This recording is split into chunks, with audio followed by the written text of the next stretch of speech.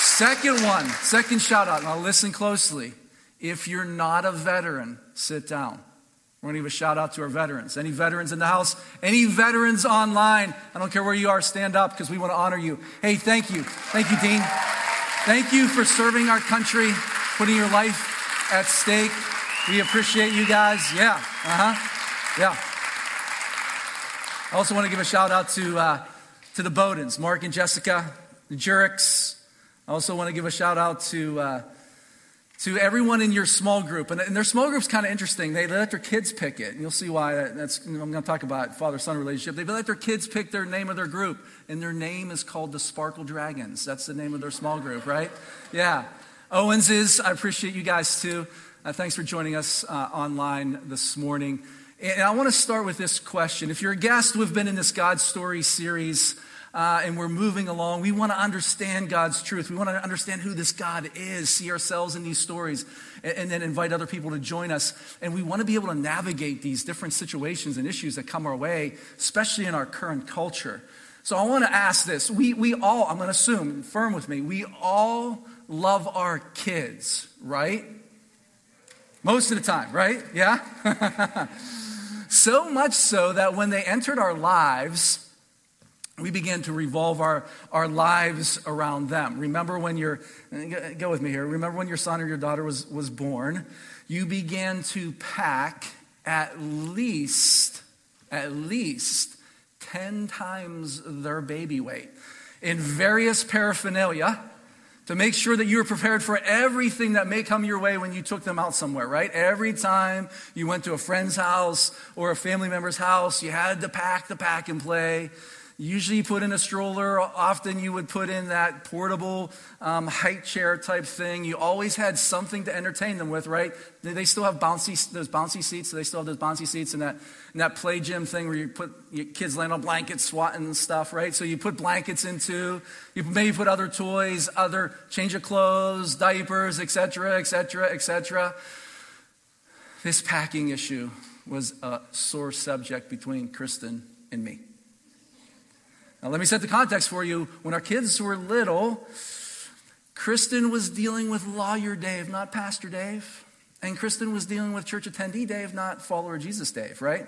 So when it came packing time, I always put up a fight. I'm like, we got to pack. This doesn't make any sense. Why? Why all this stuff? Her response always was, just put it in. You never know if we would need it. For the most part, I put in everything that she asked for. And as I was doing it, I was talking to myself under my breath, probably not in a Christian way, as I was jamming stuff into that vehicle, okay? The few occasions that I did not put everything in the vehicle that she requested, let's just say those occasions came back to haunt me. And if you're a husband in the room, you know what I'm talking about, right? You with me? Yeah, okay. Someone felt my pain, right? That's why I said there was only a few occasions, because I learned my lesson. I think after 3 or 4. As our kids grow older, the packing of necessities doesn't end. It just changes. Then it becomes bikes, sports equipment, maybe hunting equipment, music stuff. Our calendars all of a sudden are just full of kids stuff. This baseball practice or that basketball practice or this football or softball, swimming, 4-H, scouts, you name it. We're running here, there, and everywhere because we have centered our lives around our kids and trying to make sure that they're happy all the time, trying to meet all their needs. And go with me here. I mean, if you're my vintage, how many people made sure you had the minivan or the SUV that had that drop-down screen to watch movies and videos? Okay, yeah. Why? Because we wanted to placate them. We wanted to pacify them. Now it's like, here's my phone or here's a tablet. Just entertain yourself, right? Are you guys following me? Because we're parents and we care. And we wanted to make sure, as we centered our lives around them, and we also wanted to make sure that they didn't miss out on anything in life, right? Because we didn't want them to fall behind their friends. We want our kids to fall behind them. Because we did that, because we've centered our lives around our kids, now it becomes very difficult for us to navigate those, those life those guiding coming of age kind of moments, like dating. It's hard for us to say no because we haven't said no a lot, right? We always want to placate. Like when they first get they want their first cell phone, like their own, with access to the internet, access to social media. Come on, mom, all my friends are. I thought you were a good mom. I thought you were a good dad, right? Don't you care about me? You're going to inhibit my social kind of interaction and development, right? Because we've centered our lives around our kids, it's difficult for us to say no in that situation. Are you following me? And then as they grow even older, they start making, quote, adult decisions. It's even harder for us because that relationship means so much to us. It's so hard for us to have that godly conversation when they're going down an ungodly path because we don't want them to stop loving us because we centered our lives around them. Are you guys following me here? And if we do that, if we center our lives around our kids, I got to ask the question, and maybe you guys can help me. Where in the Bible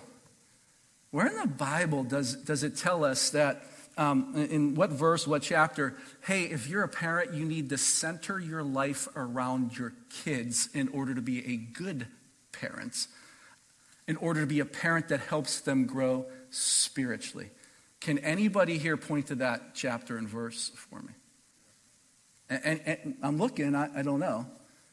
And hear me on this. By centering our lives around our kids, what ends up happening? We end up giving our kids a God complex. Right? Like, hey, the world centers around you. It's all about you.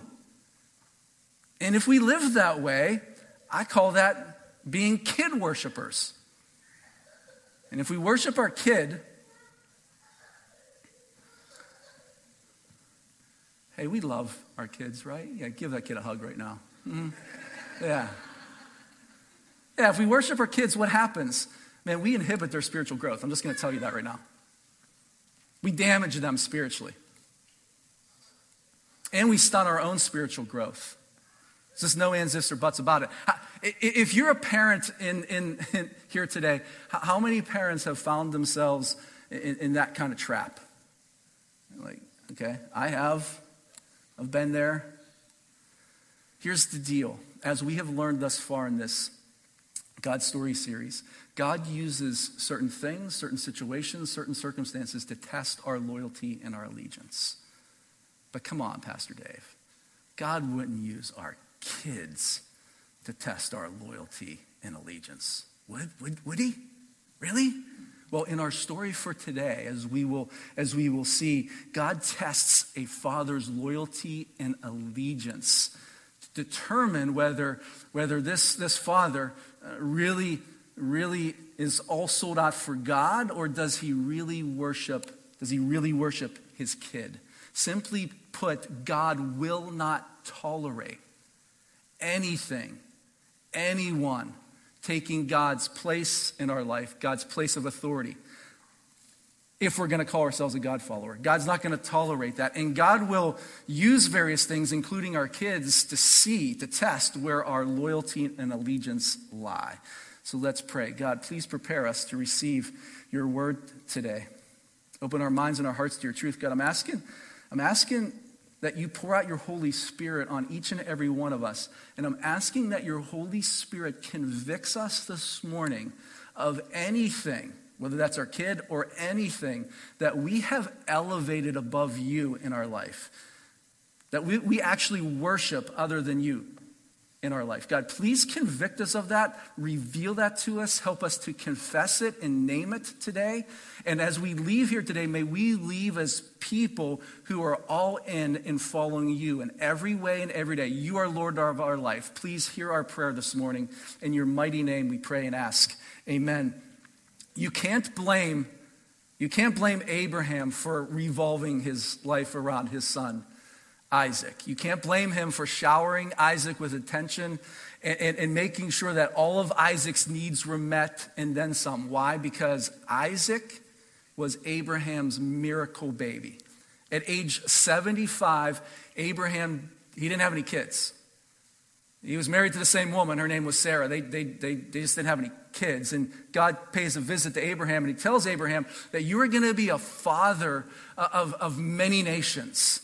Well, at age 80, Abraham and Sarah, they still don't have any kids. 85, they still don't have any kids. And at age 85, Abraham and Sarah, they decide to take matters into their own hand and follow a cultural custom. So they let the world influence them on this one. And Abraham sleeps with his wife's maidservant, with his wife's blessing. Her name's Hagar. And he fathers a child by the name of Ishmael. And so instead of receiving a God-produced promise, blessing here, child, instead he creates a whole host of other issues in that family. By age 90, Abraham and Sarah, they still don't have any kids. 95, they still don't have any kids. 99, they still don't have any kids.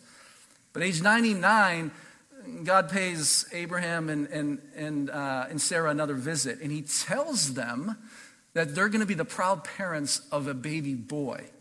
And in response to God telling them that, both Abraham and Sarah do what I think most of us would do. We laughed. They laughed. Yeah, right. Well, as God does, God lived up to God's promise, and at age 100, Abraham and Sarah, they gave birth to a baby boy, and they named their baby boy Isaac, which means laughter. You can almost imagine when they call laughter in for dinner, them being reminded that God turned their laughter of disbelief into laughter of joy. And so this is a happy ending to a long-awaited God promise. And then we get to Genesis chapter 22. And in Genesis chapter 22, it seems that at this point in time in Abraham and Isaac's relationship that they're tight. That Isaac wants to do what his dad's doing. So that's where we find this scene. In Genesis chapter 22, beginning at verse 1, we're told this. Sometime later, God tested Abraham. He said to him, "Abraham, here I am," he replied. Then God said, "Take your son, your only son, whom you love, Isaac, and go to the region of Moriah. Sacrifice him there as a burnt offering on a mountain I will show you." Can we do a collective, say what? Now on three. 1, 2, 3.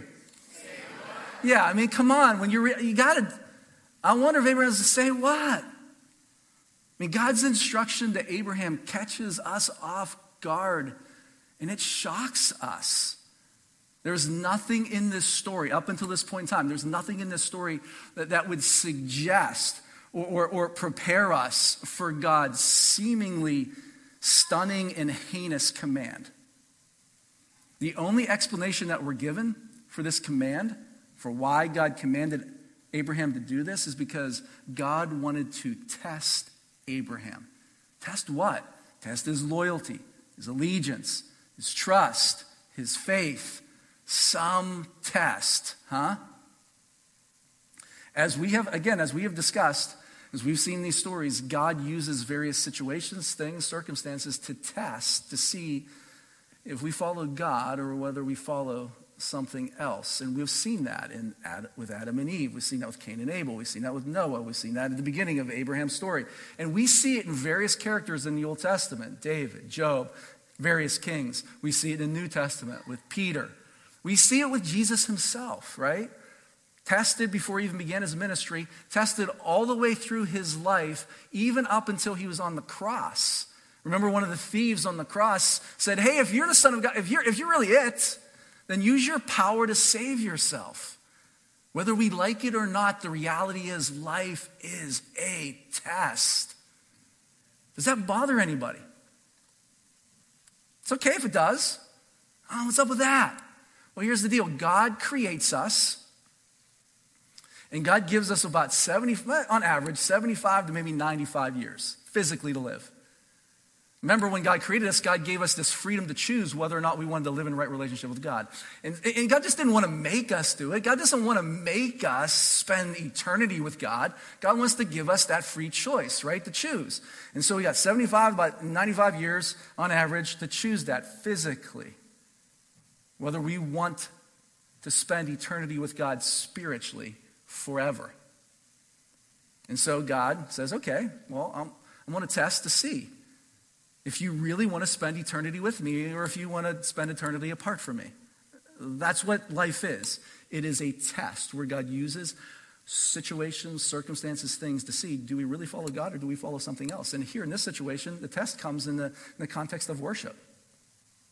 Is Abraham going to worship God, or is he really going to reveal that he worships his son? In this situation, he can't choose both. His actions will reveal who he really worships, who has his allegiance, who has his loyalty. And for us, as we raise our kids, our actions will reveal whether we worship God or whether we worship our kids. Granted, God's probably not going to test us in the same way as Isaac. Hey, go sacrifice your kid on this altar in some mountain I'm going to show you. But God does use, and you can bet on this one, God does use various circumstances and situations in life to test whether we really follow God or whether we really are worshiping our kids. None of us, I assume, would sacrifice our worship of God for our kids, right? None of us would. Just checking. Let me see if I can think of some scenarios that may suggest otherwise or cause us to really have to wrestle. Your kid is really good at sports. And so your kid's you've been invited to try out and play on a travel. It could be softball, baseball, basketball, soccer. I don't know if they have travel football here in Oregon. They had travel football in the Midwest. And by playing travel ball, your kid's going to get opportunities to develop their skill sets, right? And that's good. I mean, that's healthy, right? And maybe have opportunities that you never had yourself. The problem is, especially if you have your kid playing a number of travel sports, right? The problem is that you're going to have to miss church, like worship with your family, more often than not. That's just a reality. You're playing on Sunday. I mean, you're playing championships on Sunday. It's just the way it is. So whether you want to admit it or not, you're really being forced to choose, right? I mean, am I going to worship God or am I going to worship my kid? Now, I know we can rationalize, we can think about it. Well, come on, Pastor Dave. If my kid starts playing travel sports at 9, that's 9 to 17, that's about 9 years. If he or she starts at age 12, it's only like 5 to 6. Come on. In the grand scheme of things, what's really the big deal? You know? Really? Is it really going to have that much of an impact on them? The issue, though, that's being put in front of you is, who's your God? You need to wrestle with that one. We need to wrestle with that one, right, as parents. Maybe there's a way you can, I don't know, but at least have the conversation and talk to your kids about that. Hey, look, this is what this is going to cost us as a family. Invite them into the conversation. And you may be surprised what they may say in that conversation too. Because it's not just about time. It's also about money, right? So in order to play this sport or this travel sport or maybe to take these dance lessons or whatever, it's going to cost you $1,000. And I am extremely lowballing that number. Anybody that's ever played travel sports or sent your kids to dance lessons and stuff, you know it's going to be more, right? But I'm just going to lowball. I'm going to say $1,000. It costs $1,000. You don't have the cash to do it. But you do give $200 a month as your tithe to God. Let me scratch my head on that one. 2 times 5 equals 1,000. So, hey, I can withhold that 200 for 5 months, get 1,000, I can pay for my kid to play the travel sport or take those lessons, right? That's 5 months. Come on. This God has so many resources. What's $1,000 to God, right? Right? Really? It's 5 months. Come on. Whether you want to admit it or not, that's another situation, scenario. really causing us to wrestle with, do we worship God or do we worship our kid? Are you following me here? Because there's other ways that maybe if you're going to do it, you may be able to pay for it, but it's easy just, God, you gave me this kid. I want to be a good steward of my kid, and maybe I'm actually bringing you glory by trying to bring out the best of my kids. So in essence, I'm kind of tithing. I'm tithing in a different way, right? And then as your kid grows older, you have a good relationship with your kid. So that relationship really matters to you, right? Because you've centered your life around your kid for so many years. Now they're like 21, 20, 22 years old. So for that long, you have been basically centering your life around your kid. And now your kid starts to do what makes me happy because that's how we've trained them. And so they start to engage in some ungodly behaviors. Come on, it makes economic sense, Mom and Dad. I'm just going to move in with her. What's the big deal? And because we value that relationship, we may value it above God. We don't want to have that God conversation with them because we're afraid that they may not talk to us anymore. Another example of elevating something above God, that is the relationship. Are you guys with me here? Pastor Dave, I'm not sure. I'm glad I came to church today.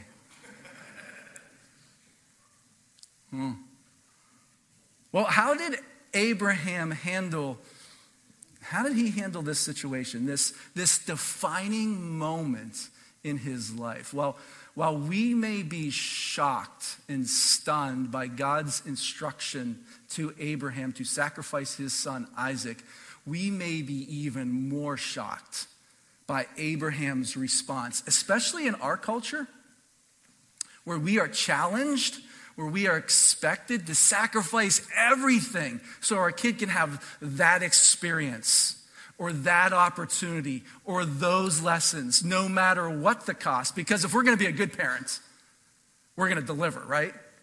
Because if we're going to be a good parent, we don't want to hold little Johnny or little Susie down by not giving them that opportunity, right? Right? Well, listen to how Abraham responded to this test, this situation, this command. It says this, verse 3. Early the next morning, Abraham got up and loaded his donkey. He took with him 2 of his servants and his son Isaac. When he had cut enough wood for the burnt offering, he set out for the place God had told him about. On the 3rd day, Abraham looked up and saw the place in the distance. He said to his servants, "Stay here with the donkey while I and the boy go over there. He's talking about Abraham and Isaac here, we will worship and then we will come back to you." Interesting statement made by Abraham, don't you think? Abraham knows what God has commanded him to do.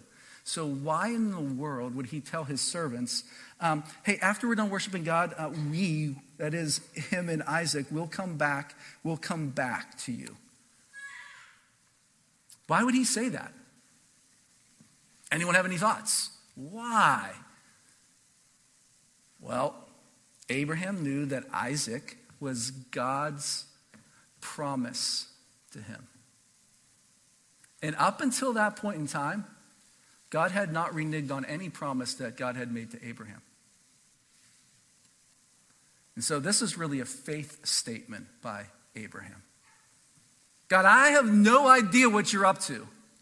This doesn't make any sense to me. I am actually confused right now, but I'm going to continue living this way. I'm going to seek you first and trust that you will take care of the rest no matter what.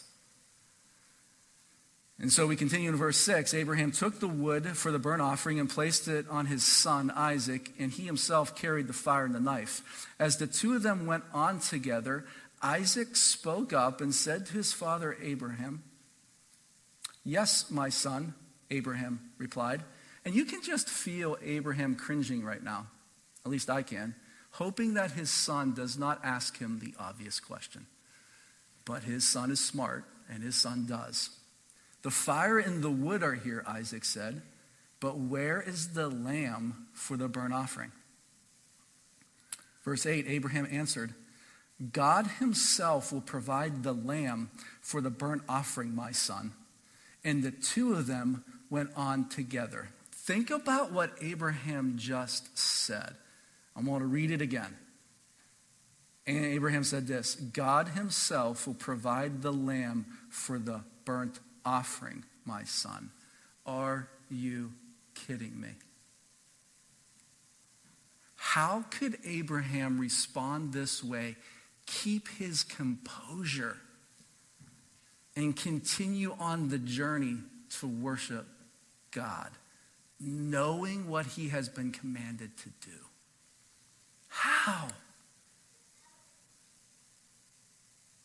The only way, I think, is by faith in God. That's it. Faith that God will provide everything we need when we need it. Faith that God has our best interests at heart. Faith that God will find a way to bring life out of a scenario of death.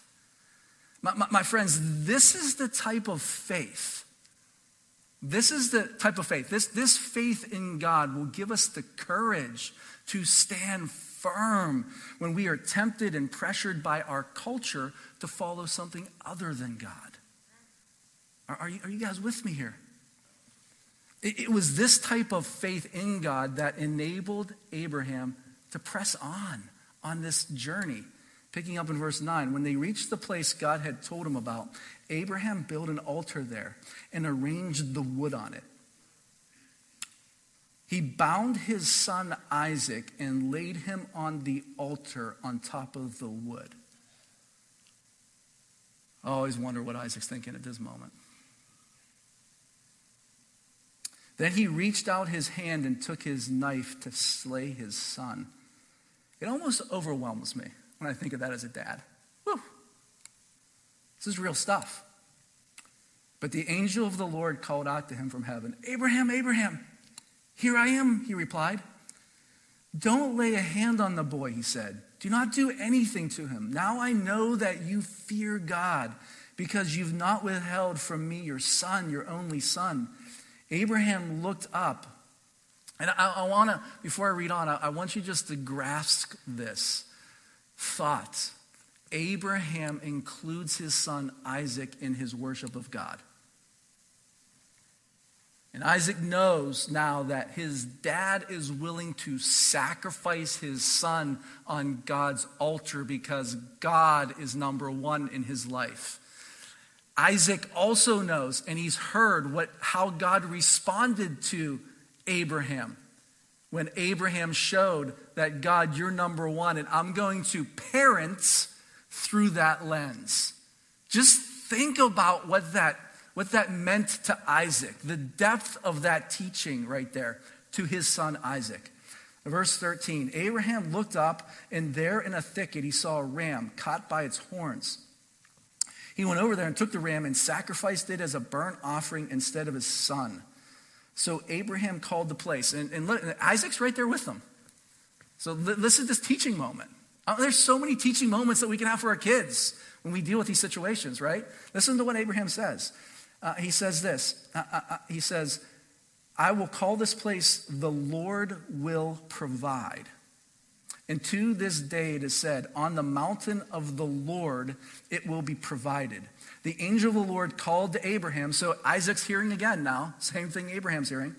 The angel of the Lord called to Abraham from heaven a second time and said, I swear by myself, declares the Lord, that because you have done this and have not withheld your son, your only son, I will surely bless you and make your descendants as numerous as the stars in the sky and as the sand on the seashore.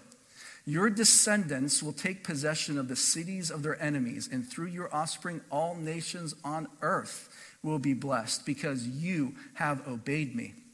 Then Abraham returned to his servants, and they set off together for Beersheba. And Abraham stayed in Beersheba. Hear me on this. Worshiping God instead of our kids will never, ever, never, ever, never, ever hurt our kids. If you're a kid here, like you don't have any kids, if you're a kid here, and if you're alive, you're a kid. Right? You will never be hurt by your parents worshiping God first. Worshiping God will never, ever, never, ever hurt our kids. Never, ever, never, ever. The greatest thing that we can do for our kids is what Abraham did. Worship God in front of them. Invite them in to participate with us. And talk to them about it. Tell them the why this matters. Because when God is Lord of our life and we worship God, then we will love our kids the way God has designed us to love our kids. We will give them the correction when they need it. Because that's what a godly parent does. Right? Because we have their best interests at heart because God has made us an others-focused parent. So they don't play travel sports, or they don't do music, or they don't do dance because we're trying to live our life through them. No. We're trying to teach them certain things because we love them. So we give them certain experiences so they can experience failure and success. But all in the context of God, God, God. Are you following me here? Does this make sense?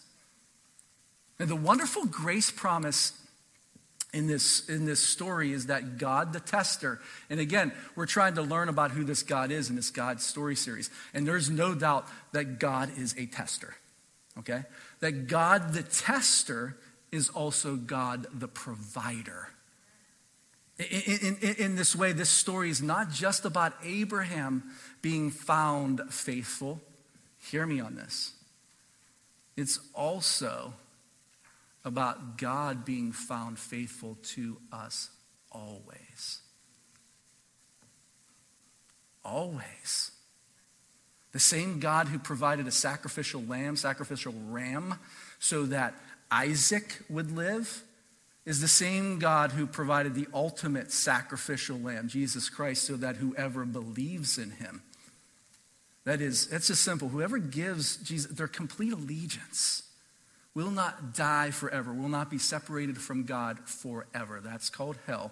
But instead will live in right relationship with God and everyone else who follows God forever. That's called heaven, and that can begin right here and right now.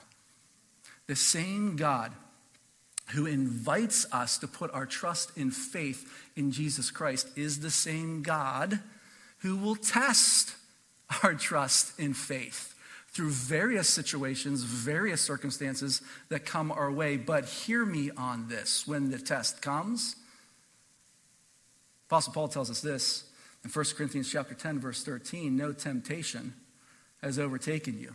So that's when the evil one's kind of coming at us, right? No temptation has overtaken you except what is common to mankind, and God is faithful. I just want to say that again, and God is faithful. He will not let you be tempted beyond what you can bear. But when you are tempted, he will also provide a way out so that you can endure it. Praise God for that, right? I mean, that's good news. So as we are tested in this life, to determine whether we follow God or not, and through various things, whether that's our kid, whether that's through job, money, power, prestige, or whatever, know this, that God always provides a way for us to choose God. God always provides a way for us to pass the test. God always provides a way for us to choose God's way. That's just who God is. God is faithful. Are you with me this morning? And so I want to end this way. Get out that 3x5 card that you got when you came in. Hopefully you grabbed one. Hopefully our usher gave one to you. If you are a parent or a grandparent, I'm going to speak to you first. If you're not a parent or a grandparent, stay with me because I'm going to come back to you. But if you're a parent or a grandparent, here's what I want you to do. I want you to write down on this card the first and last name of each and every one of your kids or grandkids. Write their first and last name on this card.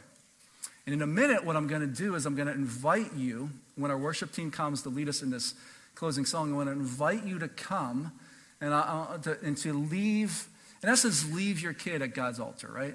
Leave this card here with their names on it. And what we will do when we enter 21 days of prayer in January is that we as a community will pray with you on a couple things, okay?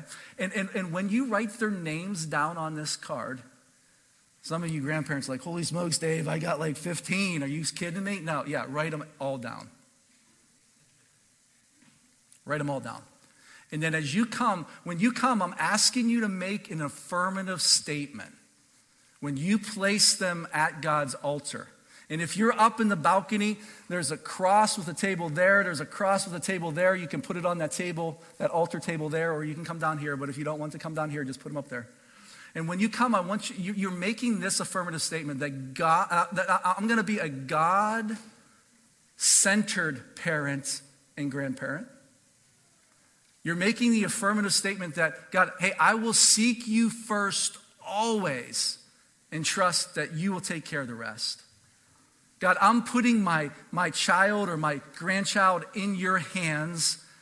And then the last thing I want you, when you're doing this affirmative statement, that you will commit to praying for your kids on a daily basis, that they will choose God when those situations come their way. That first they will just choose God, and then as they're tested or tempted, the evil one's on them, that they will choose God and live their God purpose. Parents and grandparents, do you understand what I'm asking you to do?